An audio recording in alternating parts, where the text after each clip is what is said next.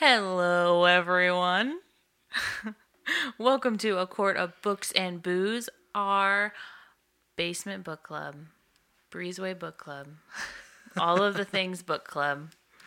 I am the Skywalker. I had to. I'm Amanda, and I am joined with our lovely co-host, Skylar. I will not call you that. And Jessica. My two very best friends in the entire world.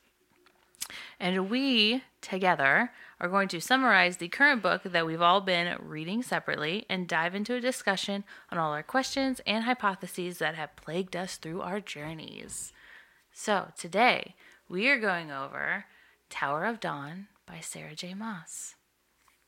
Book 6 in the Throne of Glass series. Lovely, lovely. So, with this book, we actually did a tandem read with Empire of Storms, which was our previous episode. Go listen to that. Fantastic book where we, gave our little synopsis, talked about a bunch of stuff. Little synopsis. In the grand scheme, it was about half the episode, but that's okay. And then gave our ratings, and now we're going to do the same thing with the next book. And we're recording these back to back, and I am very tired. But that is all right. And obviously we are drinking. Because it's books and booze. And it's 12:30 at night, so it's all right. So I have, because we didn't do this last episode, as Jess so kindly pointed out, I'm drinking Amaretto Sour. I've been on a real kick with those. Jess, what are you drinking? I had this green apple sangria sort of thing, minus the fruit. That sounds good. It's pretty good. It was blueberry Moscato and pineapple juice, Sprite, and this green apple puree by Monin brand. Ooh, pretty good. Man, what a mix. It's tasty. You can get them pre-made at Olive Garden. The inspiration. I love it. Sky, what are you drinking? Well, I've got Bud Light sitting in front of me and a bottle of McGillicuddy's to my side that I haven't really been drinking a whole lot. So Talk about a combo. Man, Yeah. McGillicuddy's. they're butter shots. That's that guy's thing. Your family and McGillicuddy's, I can't. There's always trouble when there's a bottle of McGillicuddy's around, I feel like, when it comes to the Goldens. It's something. We try to grow trees, but it just never works. Have you guys never heard that? Nope. What did you just say? I don't know You what grow you a said. McGillicuddy's tree. So what you do... What? Well, first of all, there is a rule in my family that when a bottle of McGillicuddy's gets opened, the cap gets lost. And you have to finish the bottle. Oh, boy. And the second rule is when you finish the bottle, you're supposed to take it outside and plant it in the ground so you can grow more McGillicuddy's. You guys are so dumb. The cap getting lost, so you have to... You know what? That must have happened at your wedding with Gunnar. We lost the cap, so he had to down it before the ceremony It definitely happened started. at Gunnar's wedding. And We don't it talk. almost happened at your wedding. We don't talk about the level of inebriated that my darling brother was at our wedding. we don't talk about that. Just like we talk about him wiping his shoes on my carpet. It is what it is. We joke about it, but that's as far as it goes. It's like the most subtle inside joke ever, where it's no words are spoken. We just wipe our feet on your rug. No shoes on, but you get what we're saying. But other than that, is everyone doing all right? Work's going okay? Kids are okay? Everything's fine. They're snoozing right now. Gosh, I wish I was snoozing right now. No, you don't. I You're love ready you for guys. this. I love you guys. Man, I need to down this drink. I lose the bottle cap. I need to go. I think during this episode, this bottle of McGillicuddy's might be getting passed back and forth. There we go. Tower of Dawn's about to be lit. I'm sleeping in That's tomorrow. that's the only way it's going to be lit. That's the problem. So speaking of which, we're going to mix up, obviously, as you can tell, the way we do things a little bit. Skylar let me do the intro. I think that the world is burning or something that he let me do the intro. But I'm doing a hell of a good job. I'm just going to toot my own horn right now. You're doing way better than I normally do. So. So on the splurge of, mixing things up, Skylar is going to read the synopsis. today. We're going to give Jess's voice a little break. And he is so excited with all the names he gets to pronounce in this synopsis. Oh, man. It's It's going gonna to be fantastic. I am so excited to finally listen to one of these. Well, okay. So let's just get the cat out of the bag right now. You guys have probably caught it throughout this entire series as we've been going through these episodes. I am horrible at pronouncing names. That's why I asked you to do it. I'm so excited. I am absolutely horrid. So You know what I'm excited for? I'm excited to see you struggle with it and then Jess get frustrated with how you're pronouncing it. Because she's like, I've told you a million times that's not how you say it. It's Irene. It's not Ren.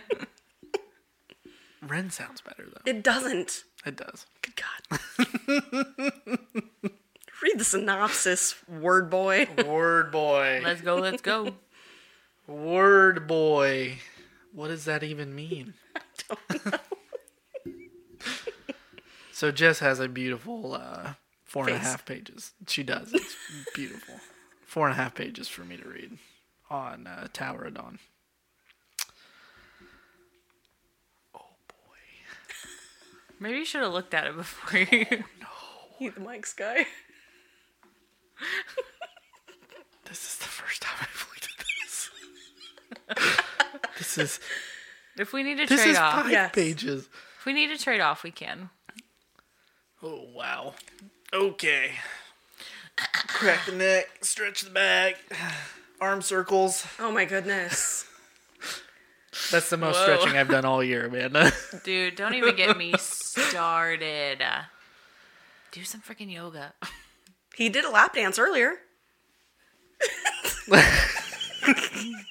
That was I'm moving in front of you. Oh, lap dance. I'm going to sit down. It's still the best lap dance I've ever gotten. So there you go. You're welcome, listeners. All right, here we go. Tower of Dawn. Kaal and Nezrin arrive in the beautiful seaside city of Antica. They see white cloth hanging from windows everywhere and realize someone important has died. They reach the palace where the Kagan and his 6 children live.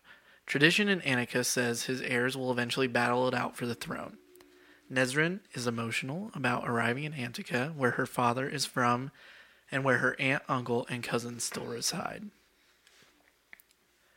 Upon greeting the Kagan, Cal presents a large amount of gold and jewels Aelin sent. The Kagan rejects it.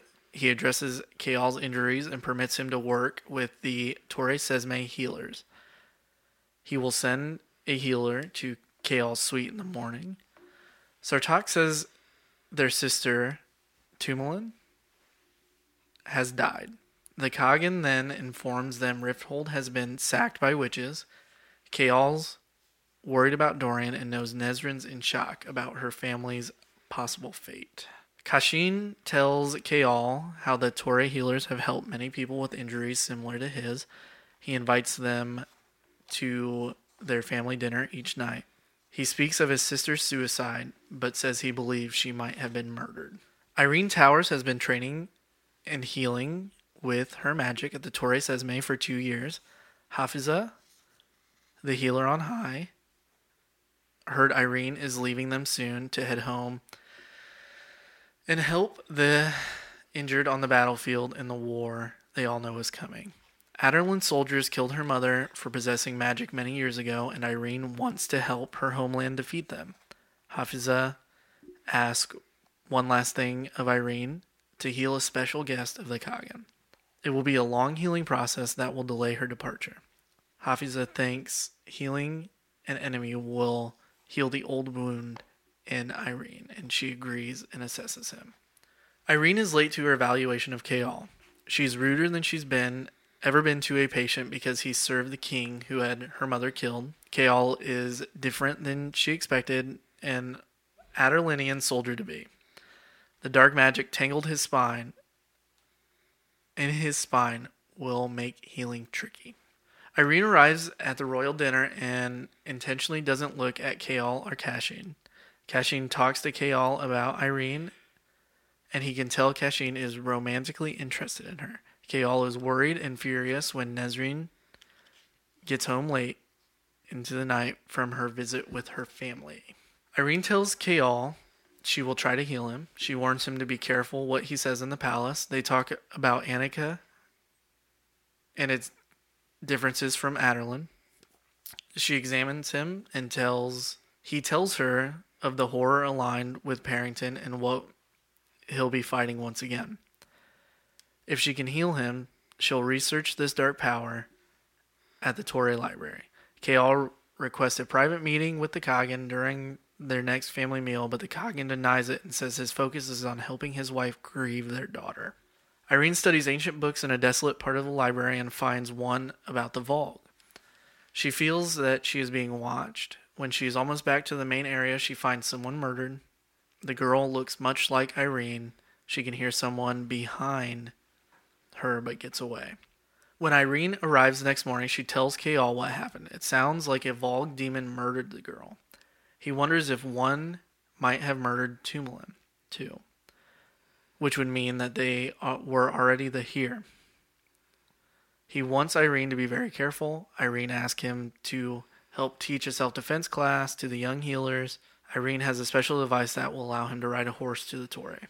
Both Irene and Kayal are exhausted after their first magical healing session.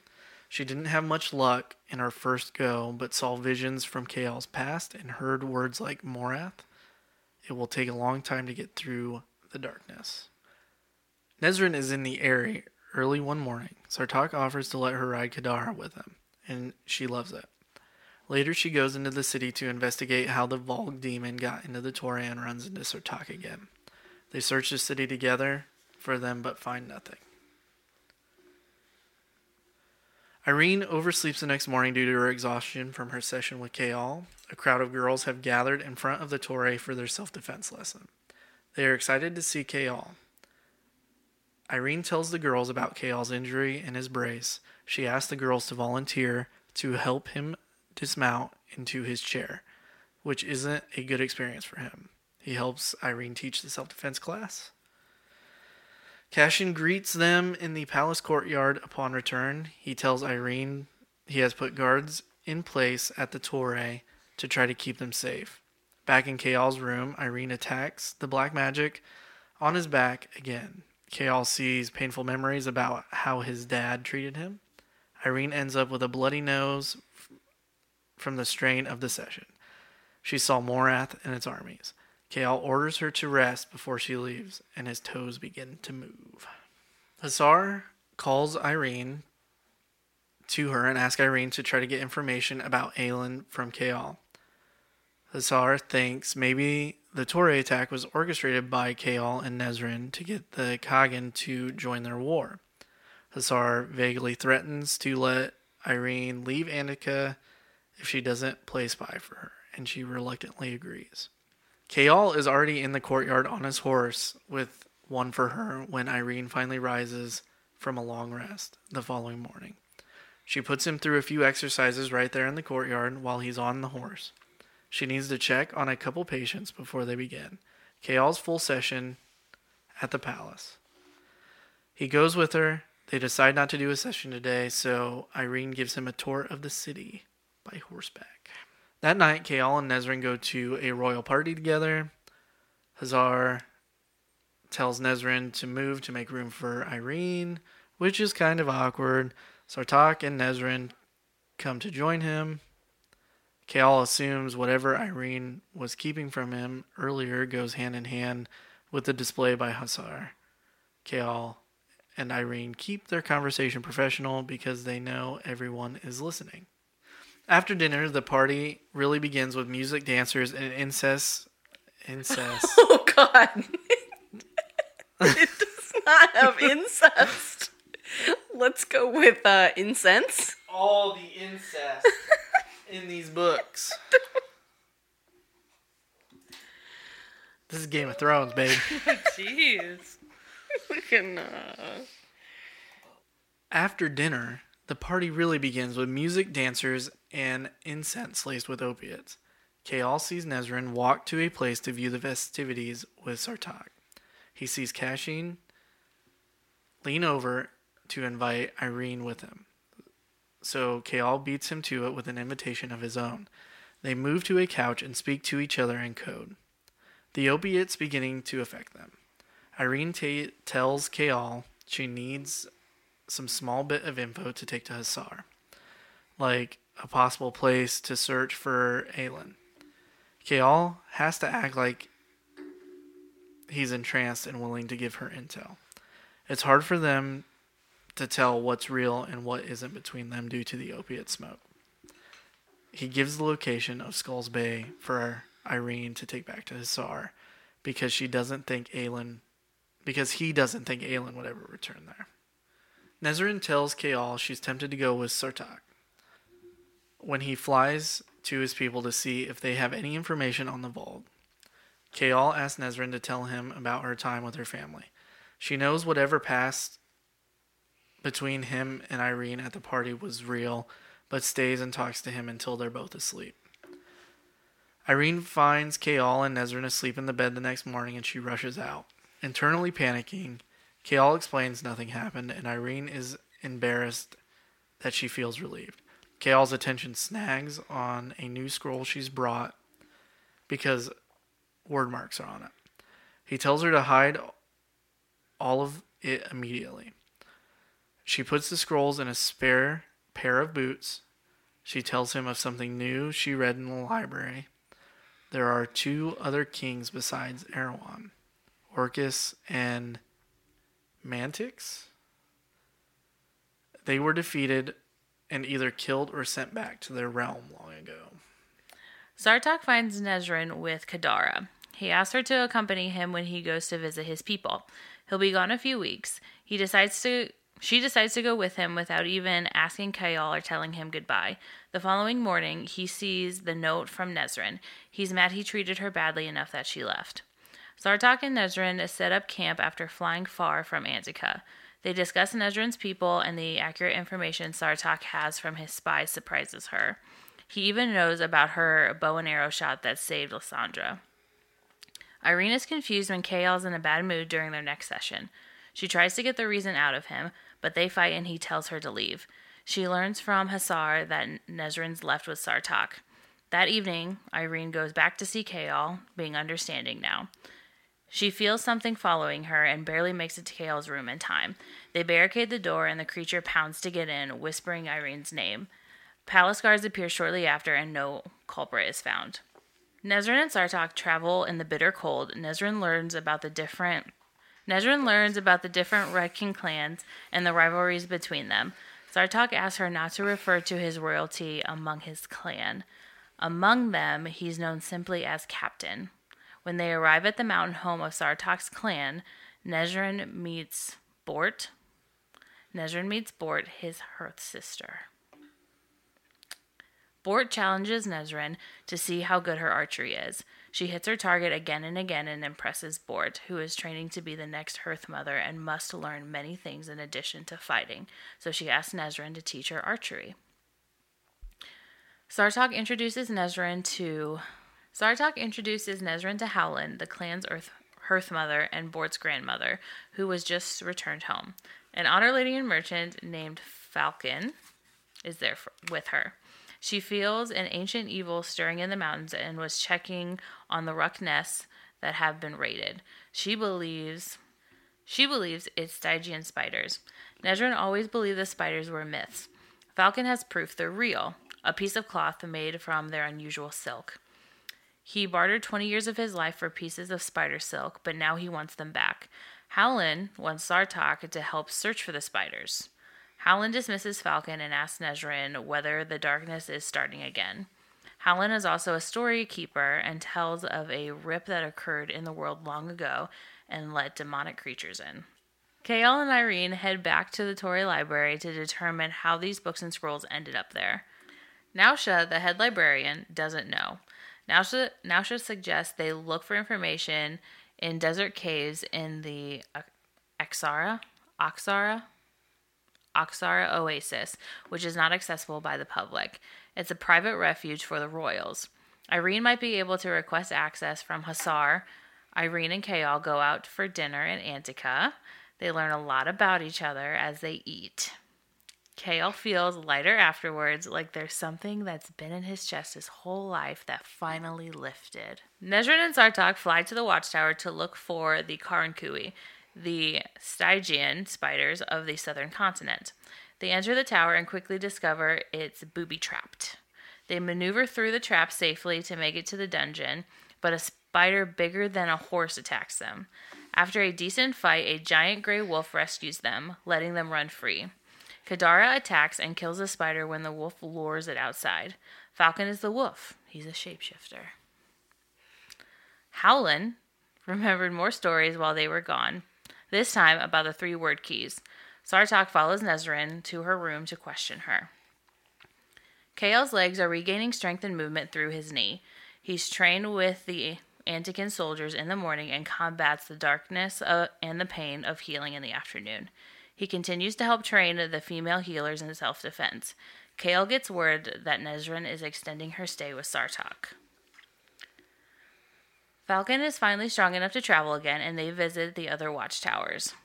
On one of their stops, they are confronted by the Burlad tribe of Ruck Riders and their leader. They're searching for the 3 Ruck hatchlings that went missing. He and Bort are betrothed. Cashin tips Kale off that Rolf ordered a bunch of fire lances from Antica to be sent to Skulls Bay. Kale makes a surprise appearance at the Khagan's next council meeting to speak to the foreign trade advisor. He wants to know how much each fire lance costs, then asks to double Aylin's order. He will use the 4 trunks of priceless treasure as payment. He's trying to show how lucrative the war would be if Aylin continues to buy weapons from Antica. The Khagan is pissed and asks the guards to escort Kale back to his rooms. Kale's still in a foul mood from the meeting when Irene arrives. He initiates a fight with her just because he's spoiling for one. The whole time Irene is taunting him to take a step. He takes one, then another, and another, until he reaches her and kisses her. Sartok, Nezrin, and shapeshifted Falcon fly to Dagul Fells, which is covered in webs. They fly high over the area to investigate and see a Ruck hatchling. They end up tangled in a web as Kadara flies in to rescue it. It was a trap, obviously. Sartok takes the brunt of the impact for Nezrin and begs Kadara to fly away, which she does. Nezrin and Sartok run further into the mountain pass. Irene tells Kale she's convinced Hussar to take them on an overnight excursion to Oxara to celebrate Irene's birthday. The group from the palace leaves for Oxara. The royals ride ahead. Kale and Irene race on their horses. Upon arrival, Irene and Kale roam the grounds in search for the lost city. They finally come across old pillars leading below, displaying men, animals, fae, and the Valg. It's a fae burial site. Kale never thought fae settled anywhere besides their own kingdom and Terrasen. He wonders if here on the southern continent they produced healers gifted in magic. Maybe the healers could do to help defeat the Valg. After the evening party, Irene asks Kale about Aylin. She feels out to see if he still has feelings for Aylin or Nezrin. He assures her he doesn't and presents her with a locket as her birthday gift. He wants her to be able to keep whatever she's been carrying in her pocket inside the locket. Irene tells Kale of the note that now lies in her locket. It's from a woman who taught her how to fight and left money for her to travel to Antica. I wonder who that was. Nezrin, Sartok, and Falcon climb the mountain pass, trying to find a way out of the trap the spiders had laid for them. Sartok gets stuck, and Nezrin can't pull him free. He tells her he loved her before he even met her from the stories he'd heard, and a spider snatches him away.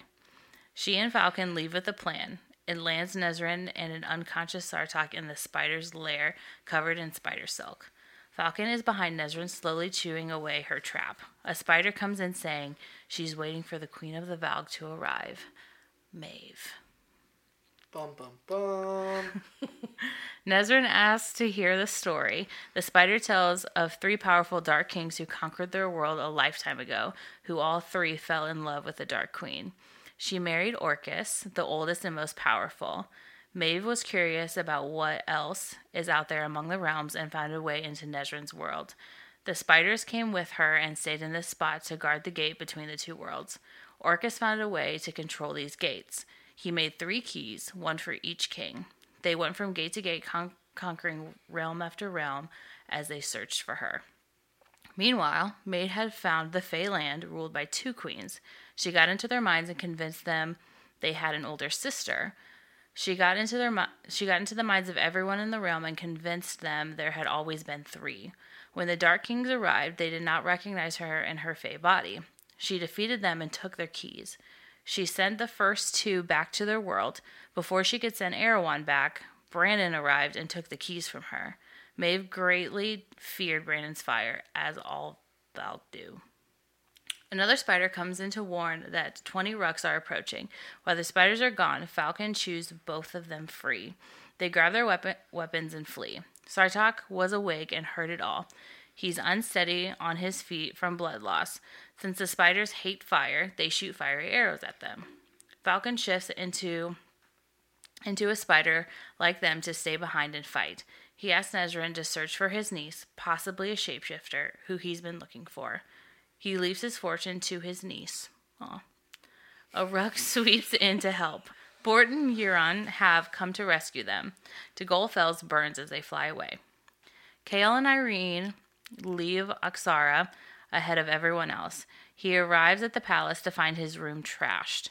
The only thing they didn't find were the scrolls they had stuck in Chaol's boots. Chaol asks Irene to go to the Torre where it's safe. That's part of his purpose, but he also knows Nezrin is due back soon. He needs to properly end things with her. Irene discusses the scrolls with Havisa. She tells her how they think healers might be involved and how the Fae might have started their civilization here long ago. Havisa has a locked trunk full of wordmark books. Her predecessor told her they weren't for human eyes, but she didn't know what they were. Irene wants to take them with her to the person Chaol knows who can read word marks. Irene later tells Chaol she's going in and conquering the darkness in Chaol's spine completely today. It's hard, but it works. He ends up fully healed.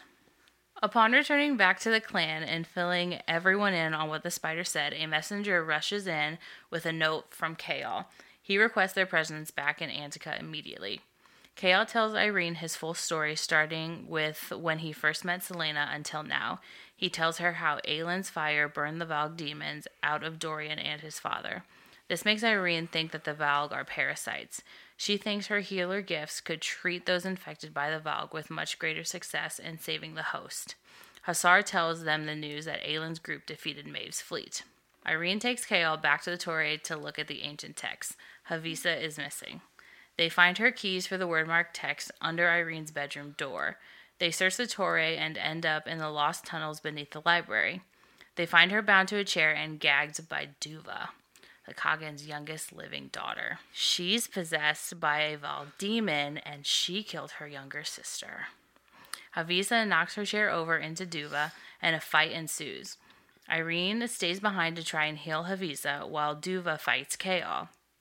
He eventually uses a mirror to rebound a blast of darkness onto Duva, and it knocks her out. But she was faking it and shoots and attacks Irene. Chaol pushes Irene out of the way and takes the blast directly in the back, becoming gravely injured once more.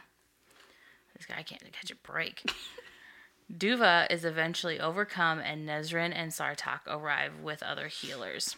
Irene can feel death imminent on Chaol as she tries to heal him, but there's too much damage to repair. She feels her ancestors moving in to help, as well as the Torre healers.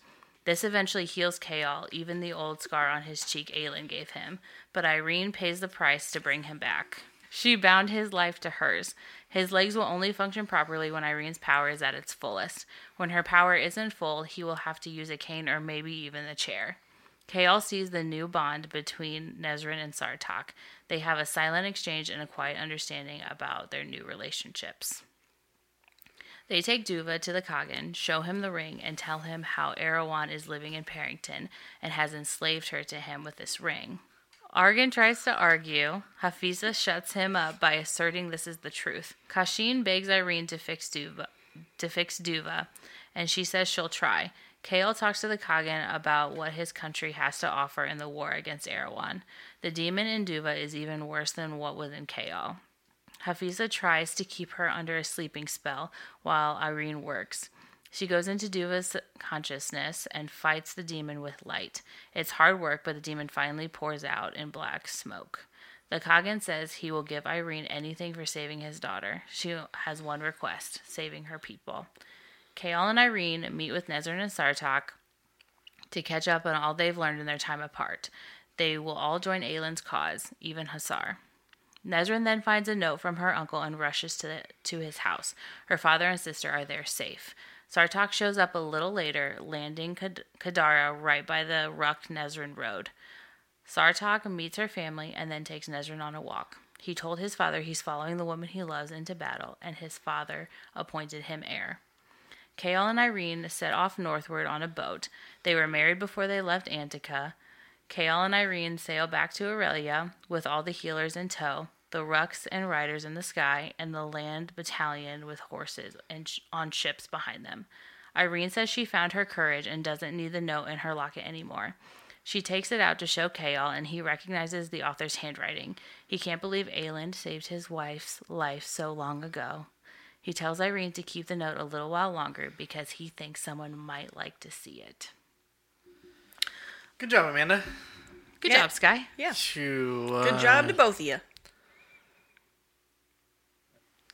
So- I feel bad for being so wordy. You're good. It's all good. No worries. No, it was you good. You do a great job breaking them down. But I think you should probably continue to read them. We'll see. I'll switch with you. Okay. As long as there's not a million names. Yeah. Just kill me. Kill me.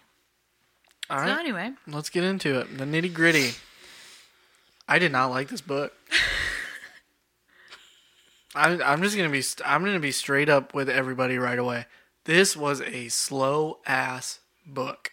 You predicted before you even cracked the book open that you were not going to like this book. Specifically because it was about Kael.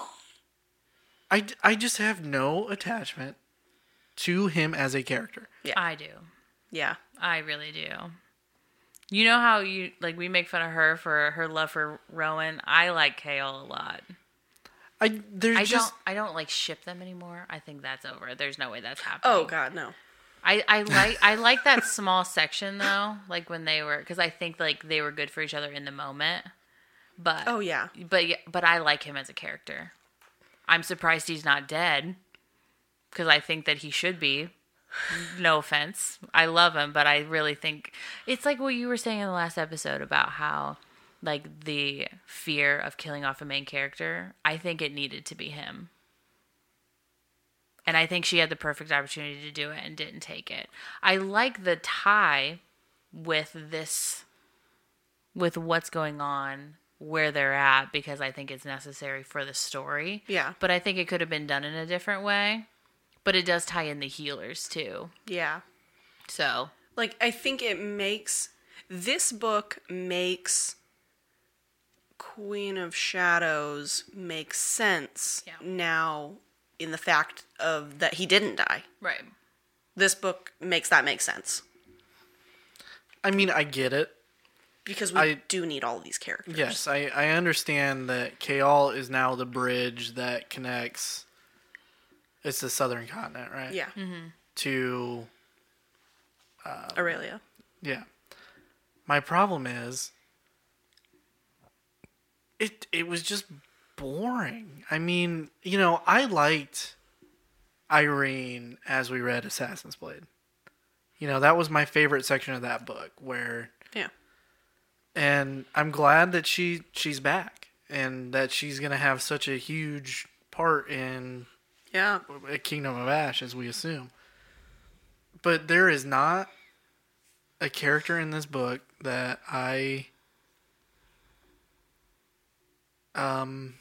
what's the word I'm looking for, that I relate to. Yeah. I think that's fair. It definitely was slower and a little more boring, and I think the book in general, in and of itself, could have been more concise. Like, we could have had less healing sessions that they did, and less time of walking from the palace to the Torre and the Torre back to the palace, and going up and down stairs and just flights in the sky, and there was a lot of additional details that I feel like, yet again, were just filler for the. This book could have been a killer murder mystery.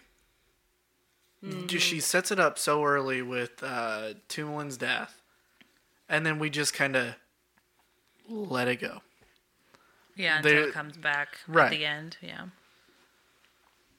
I mean, we could have spent a good chunk of this book really, really digging into trying to figure out who the Vogue was, and we didn't. I mean, you mean who killed the sister? Right.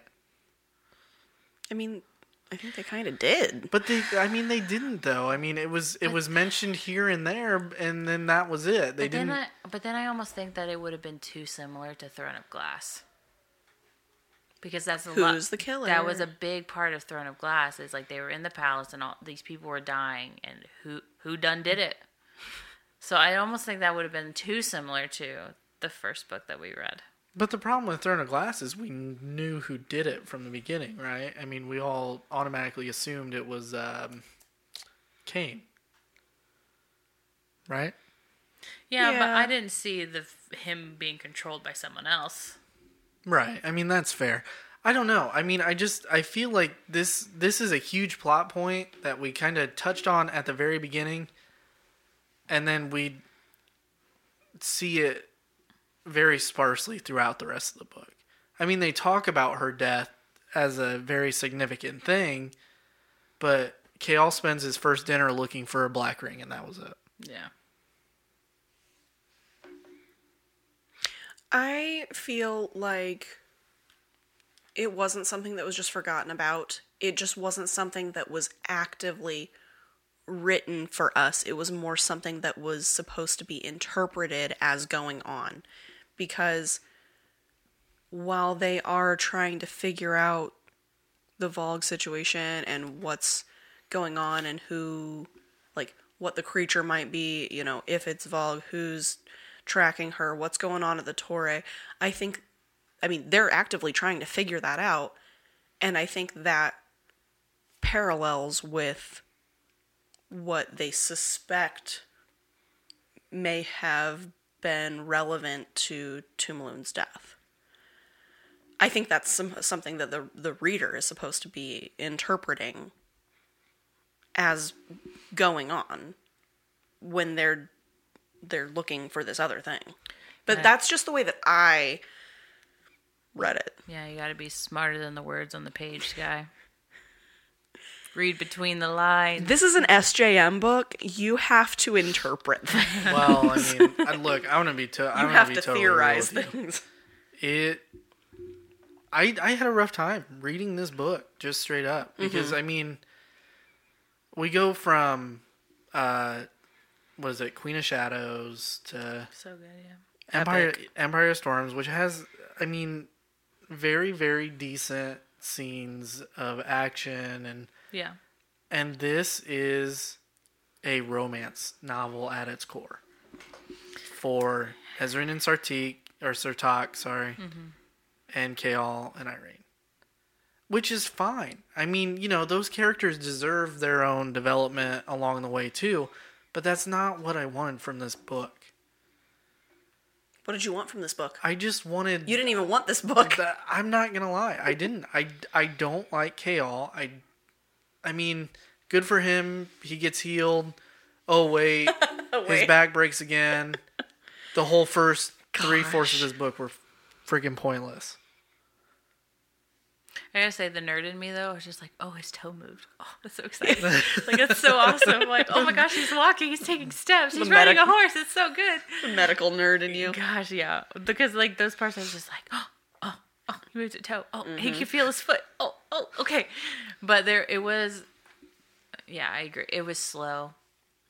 And, like, I feel like I'm, like, one of the very few people in the world that got excited about that. I obviously was the only one that got excited about that in this group.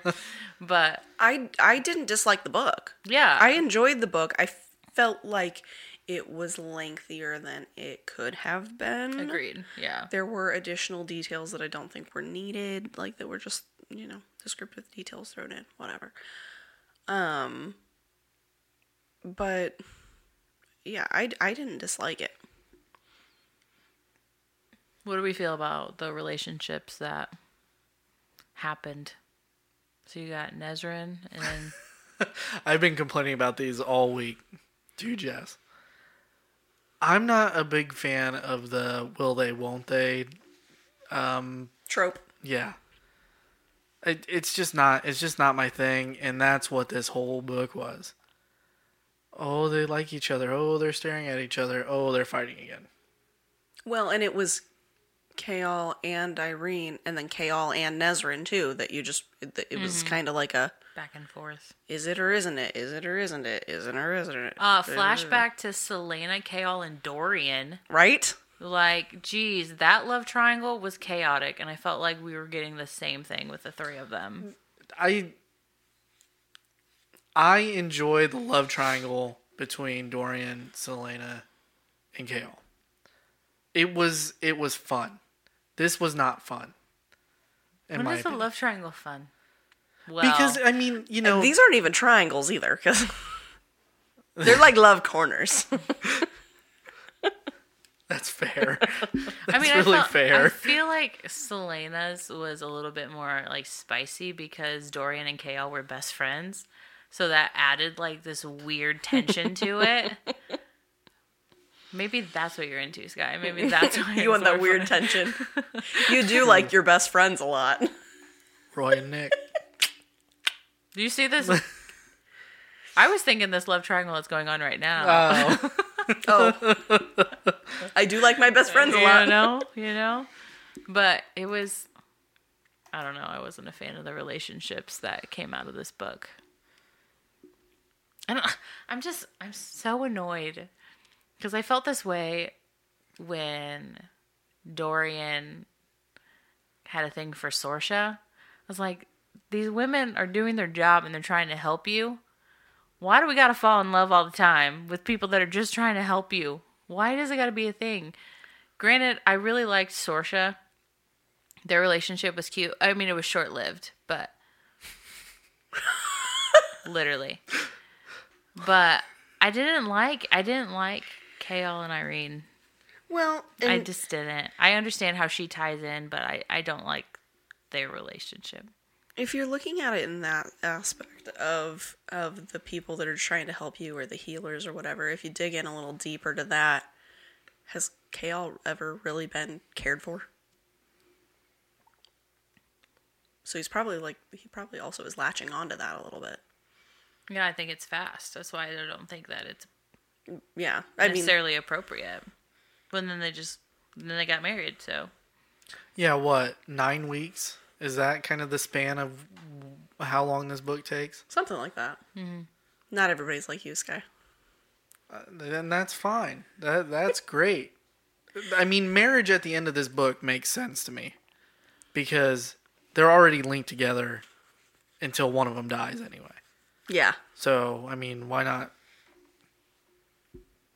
Yeah. Why not do it? Which, I mean, is great. The relationship felt extremely forced on both ends of it with Chaol and Irene and Nezrin and Sartaq. But at least the second one, I mean, flowed a little more. And it's still early. Right. In it, too. There's just some relationships that are happening in this book, like that have turned on the romantic side that I felt like have been really forced. Like I felt the same way with Selena and Sam. I was so upset with how that relationship was portrayed because she had like built him up to be like this huge part of her life, but then I felt like she hated him, and then a couple pages later, now I think I have feelings for you. And I didn't see that connection. Like, I wanted to see that build more, considering he was such a big part of her life. So she said. But I feel like there's been a couple of those relationships where I feel like it's just gone super fast, and I wanted to see more build up. I think I would have been happier if Kale and Nesrin ended up just being together because they do have history. Yeah, I don't like Kale and Nesrin though. I think I would have been Personally. more satisfied. I don't say I think I would like it, but I think I would have been more satisfied versus them just, hey, I just met you, but I think I like you. Hey, I just met you. One thing that I like a good romantic relationship in books. But one thing that I think is driving me a little nuts with this series in particular that has so many characters. We've got so many, like, we've got our main characters, but then we've also got, like, our next supporting characters, and then we've got our other important characters. We've got a lot of big characters. I feel like SJM is trying to pair everybody off Yeah. in the large group of characters that are relatively important. I feel like she's making it to where every single important person, they're all coupling off. And I don't think it's necessary. Like, Elite and Lorcan. Don't think it's Don't necessary. even get me started on that whole... Dorian and Manon, I feel like it's getting a little too, like, coupley there. Like, the flirting, the banter, that's fun, but I think it's just getting way too, like, pair them off sort of thing. Like, It doesn't really suit her character, in my opinion. it doesn't. And I just thought And- and I thought that was like a weird start too, because it's just like, okay, we're just starting off this way, but like, I don't know. And then him just, whatever, like he could only remember her name, whatever. Yeah. But I agree. I think that's just like so out of character for her to like be interested in Dorian. To be interested in anyone. Right. Like that. Right. Yeah. I don't But know. I got like the flirting and the fun aspect of it, but it seemed like there Right. started to be a little more, and I just was like, I don't really like that. I don't know. I disagree with the Dorian Manon one because I feel like they've been building up that relationship over the last 2 books. How have they been building up a relationship when he hasn't even been him for the last 2 books? It's just been like No. a look here. Because when they met in the first snarky place, word I mean, there. you know, He she took back hold of his body. Yeah. right, Yeah. and I mean that's kind of that first, because even while he's being controlled by the Vogue, he remembers Manon.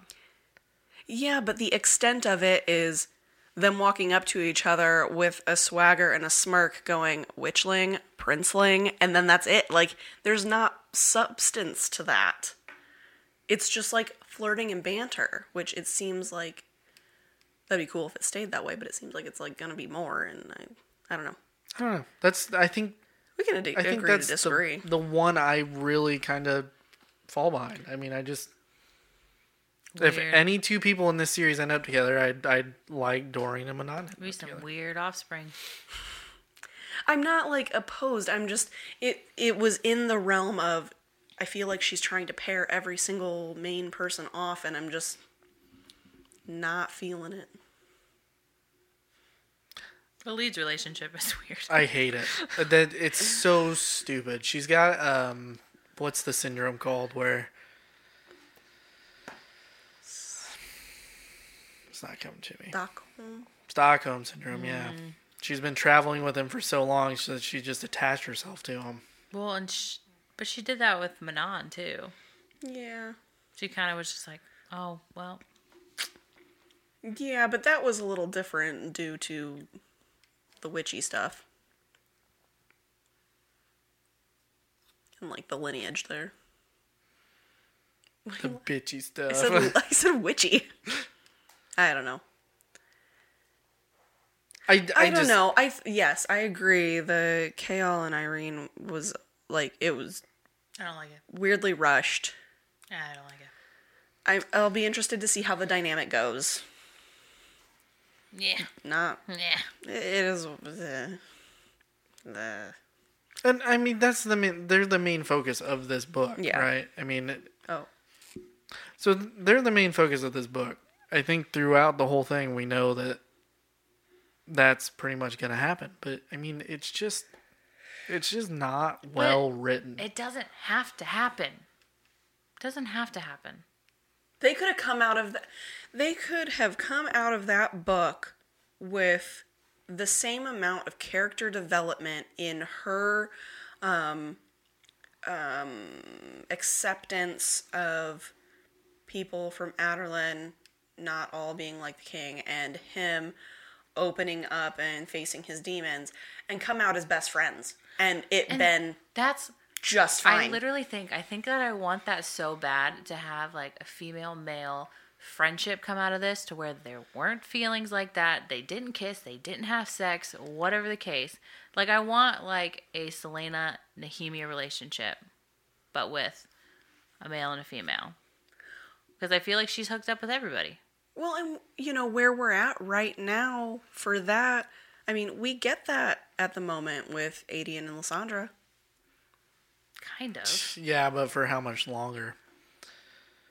I don't know. I'd be okay if they stayed where they were at right now. I like them as they are right now. But I want main characters to have that. Like, I think that they're backup characters. I mean, they're her court right now. I mean, I still think of them as side characters. Yeah, I agree. I don't think of them as the main. Okay, it depends on what book we're in. Because do I think of Irene as a main character in general? No, but she's a main character of Tower of Dawn. Yeah, but that's the difference. She's a main focal point of that book, whereas Adian and Lysandra aren't a main focal point of the books. But, okay. Aelin and Rowan are. So Empire Storms, you would say Aelin and Rowan are the two main characters. Yes. Yet, we've got 3 perspectives in that book. I say I would throw Manon in there too. That's fair. Aelin, Manon, or maybe Rowan. See, it's tricky. But I would never put Adian and Lysandra in that. Either way, I wasn't trying to debate who's a main character and who's not. I was just saying, of our important people. I gotcha. Whatever, I like their dynamic. I follow what you're saying. I like their dynamic too, but I think in the end of this, they are going to be together. He's calling it. Adian called it on the beach. Yeah, but will that happen by the end of the last book? I think it'll be assumed. Read between the lines, No, I really think at the end of, what is it, Kingdom of Ash, right? Mm-hmm. We're going to get a epilogue 10 years in the future where Adian and Lysandra's kids are running around playing with the whole Twilight thing. Dorian and Manon's kids. Good God. Where Maeve sees into the future and she's going to see all of their kids running around together on the beach. Where Aelin That's and not Rowan what we do on sex. the beach. Yeah, where Aelin and Rowan had sex. Same beach. What are we doing? This took a dark turn. I feel like there's not, I don't know, like, what else to really talk about, because, like you said, it was pretty much relationship based. We talk about the giant smack in the face that is Duva being the Vogue. I was going to say, what did you guys think of the different characters? Because other than Chaol and, kind of Nezran, everybody else was new. Yeah. Everybody else was brand new.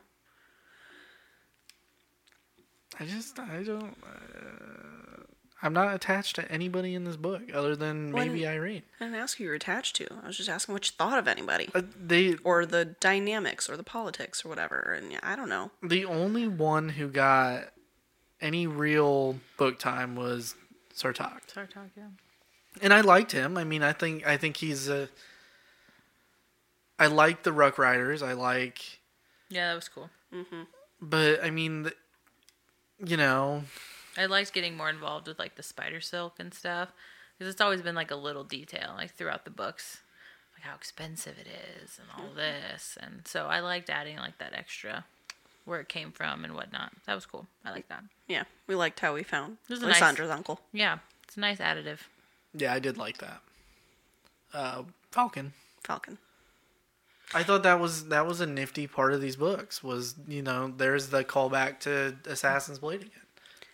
And hey, so Maeve is Volg.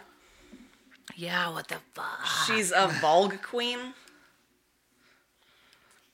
Queen of the Fae, my ass. She's honestly, because like when we first met her, she's brutal, like straight up cruel, and then like with these two books, you just find out more and more about her because these books were essentially about Maeve. Yeah.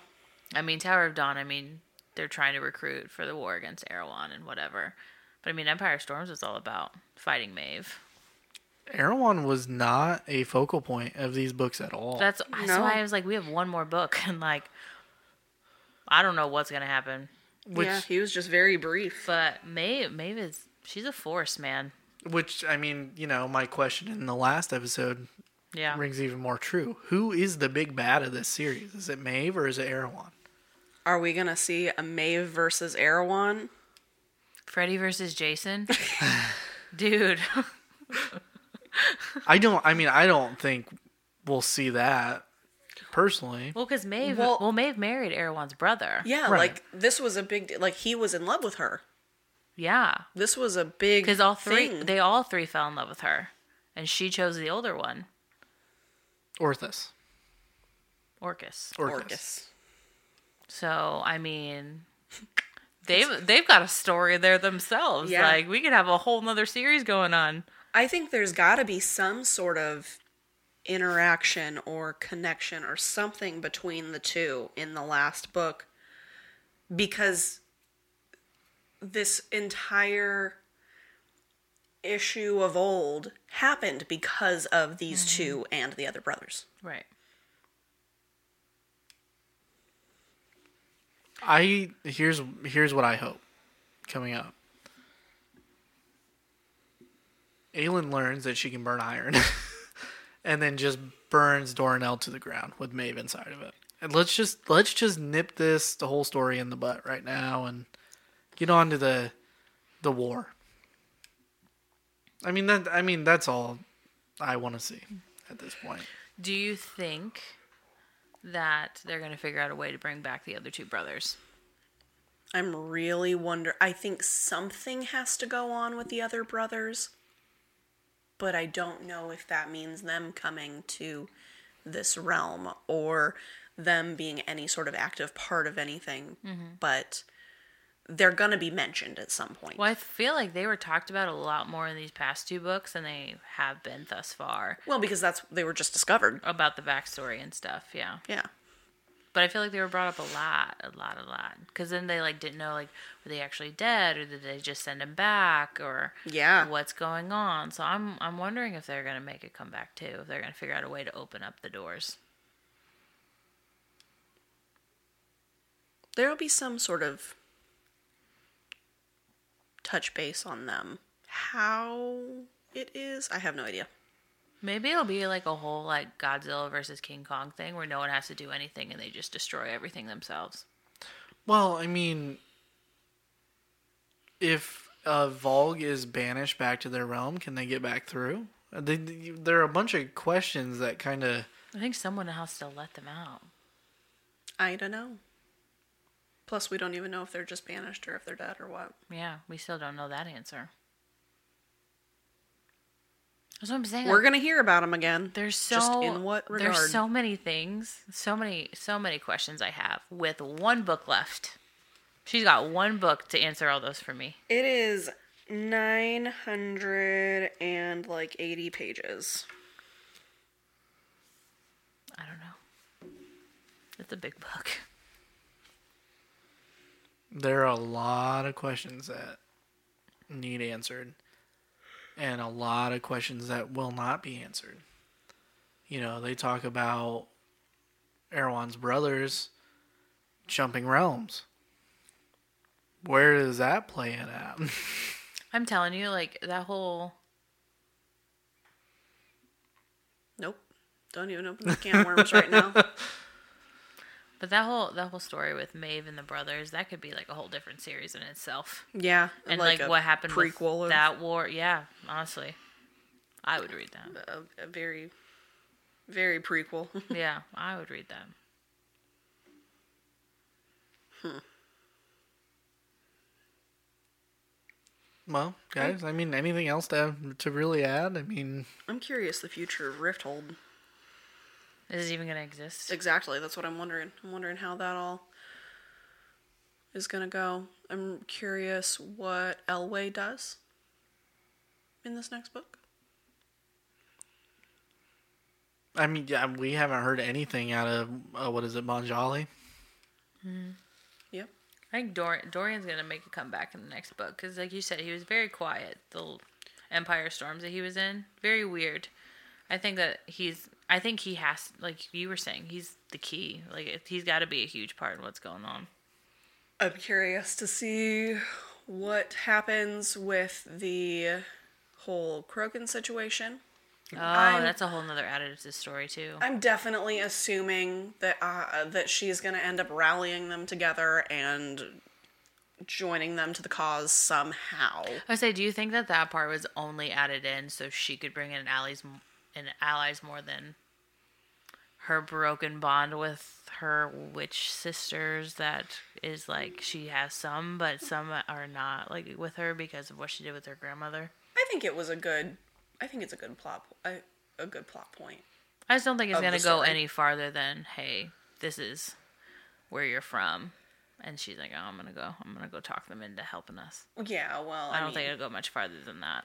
Maybe we might hear something about the wastes and working with Ansel or giving it back or something about the curse or That's an area of Aurelia that I wish I had more background on. Like I want to hear more about the wastes. Yeah. Again, could be a whole different series. She could have so many spin-offs. They can't put more details into that, then my synopsis would be way too long. Sarah J. Maas is really good at world building. Yeah. But I feel like her characters in this series just really, really lack. And, I mean, Irene, for example. I mean, yeah, she's got a sad backstory. But, I mean, there's nothing else really written to her. Right? Oh, she falls in love with Kaol. End of story. So, I mean, I really hope she flushes that stuff out. I think that she's going to be a big part in the next, like, trying to figure out how to heal people. Well, and then who she is as a person. Because keep in mind, before, like, what we know of her is she was with her mother and learning, just as, a late child. And then her mother was killed. So all that she had of normal life was, like, short. And then it was just moving along, and then it was barmaid stuff, and then it was at the Torre. There's no way of really figuring out a sense of self at that, at any point in that.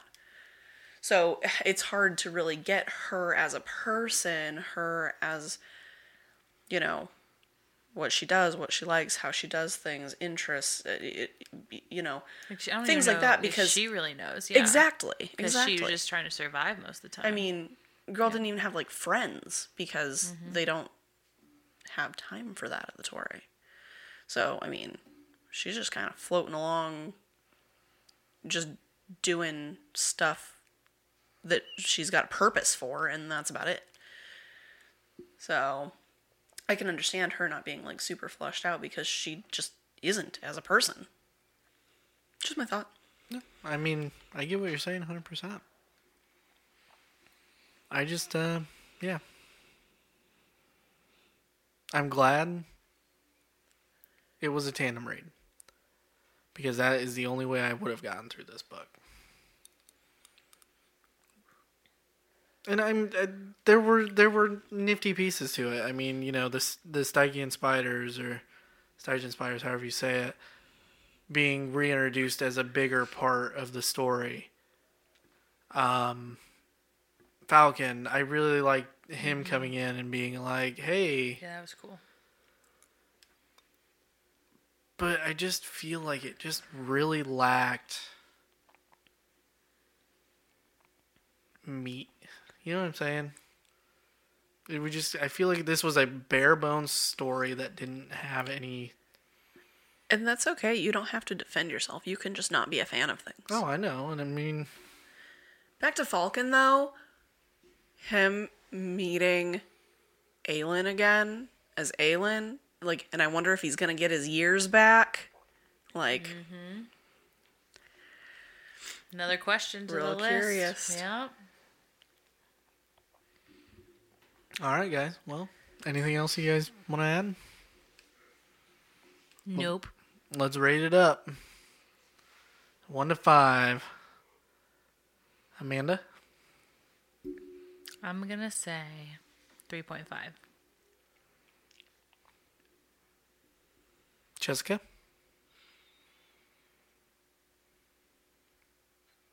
3.7.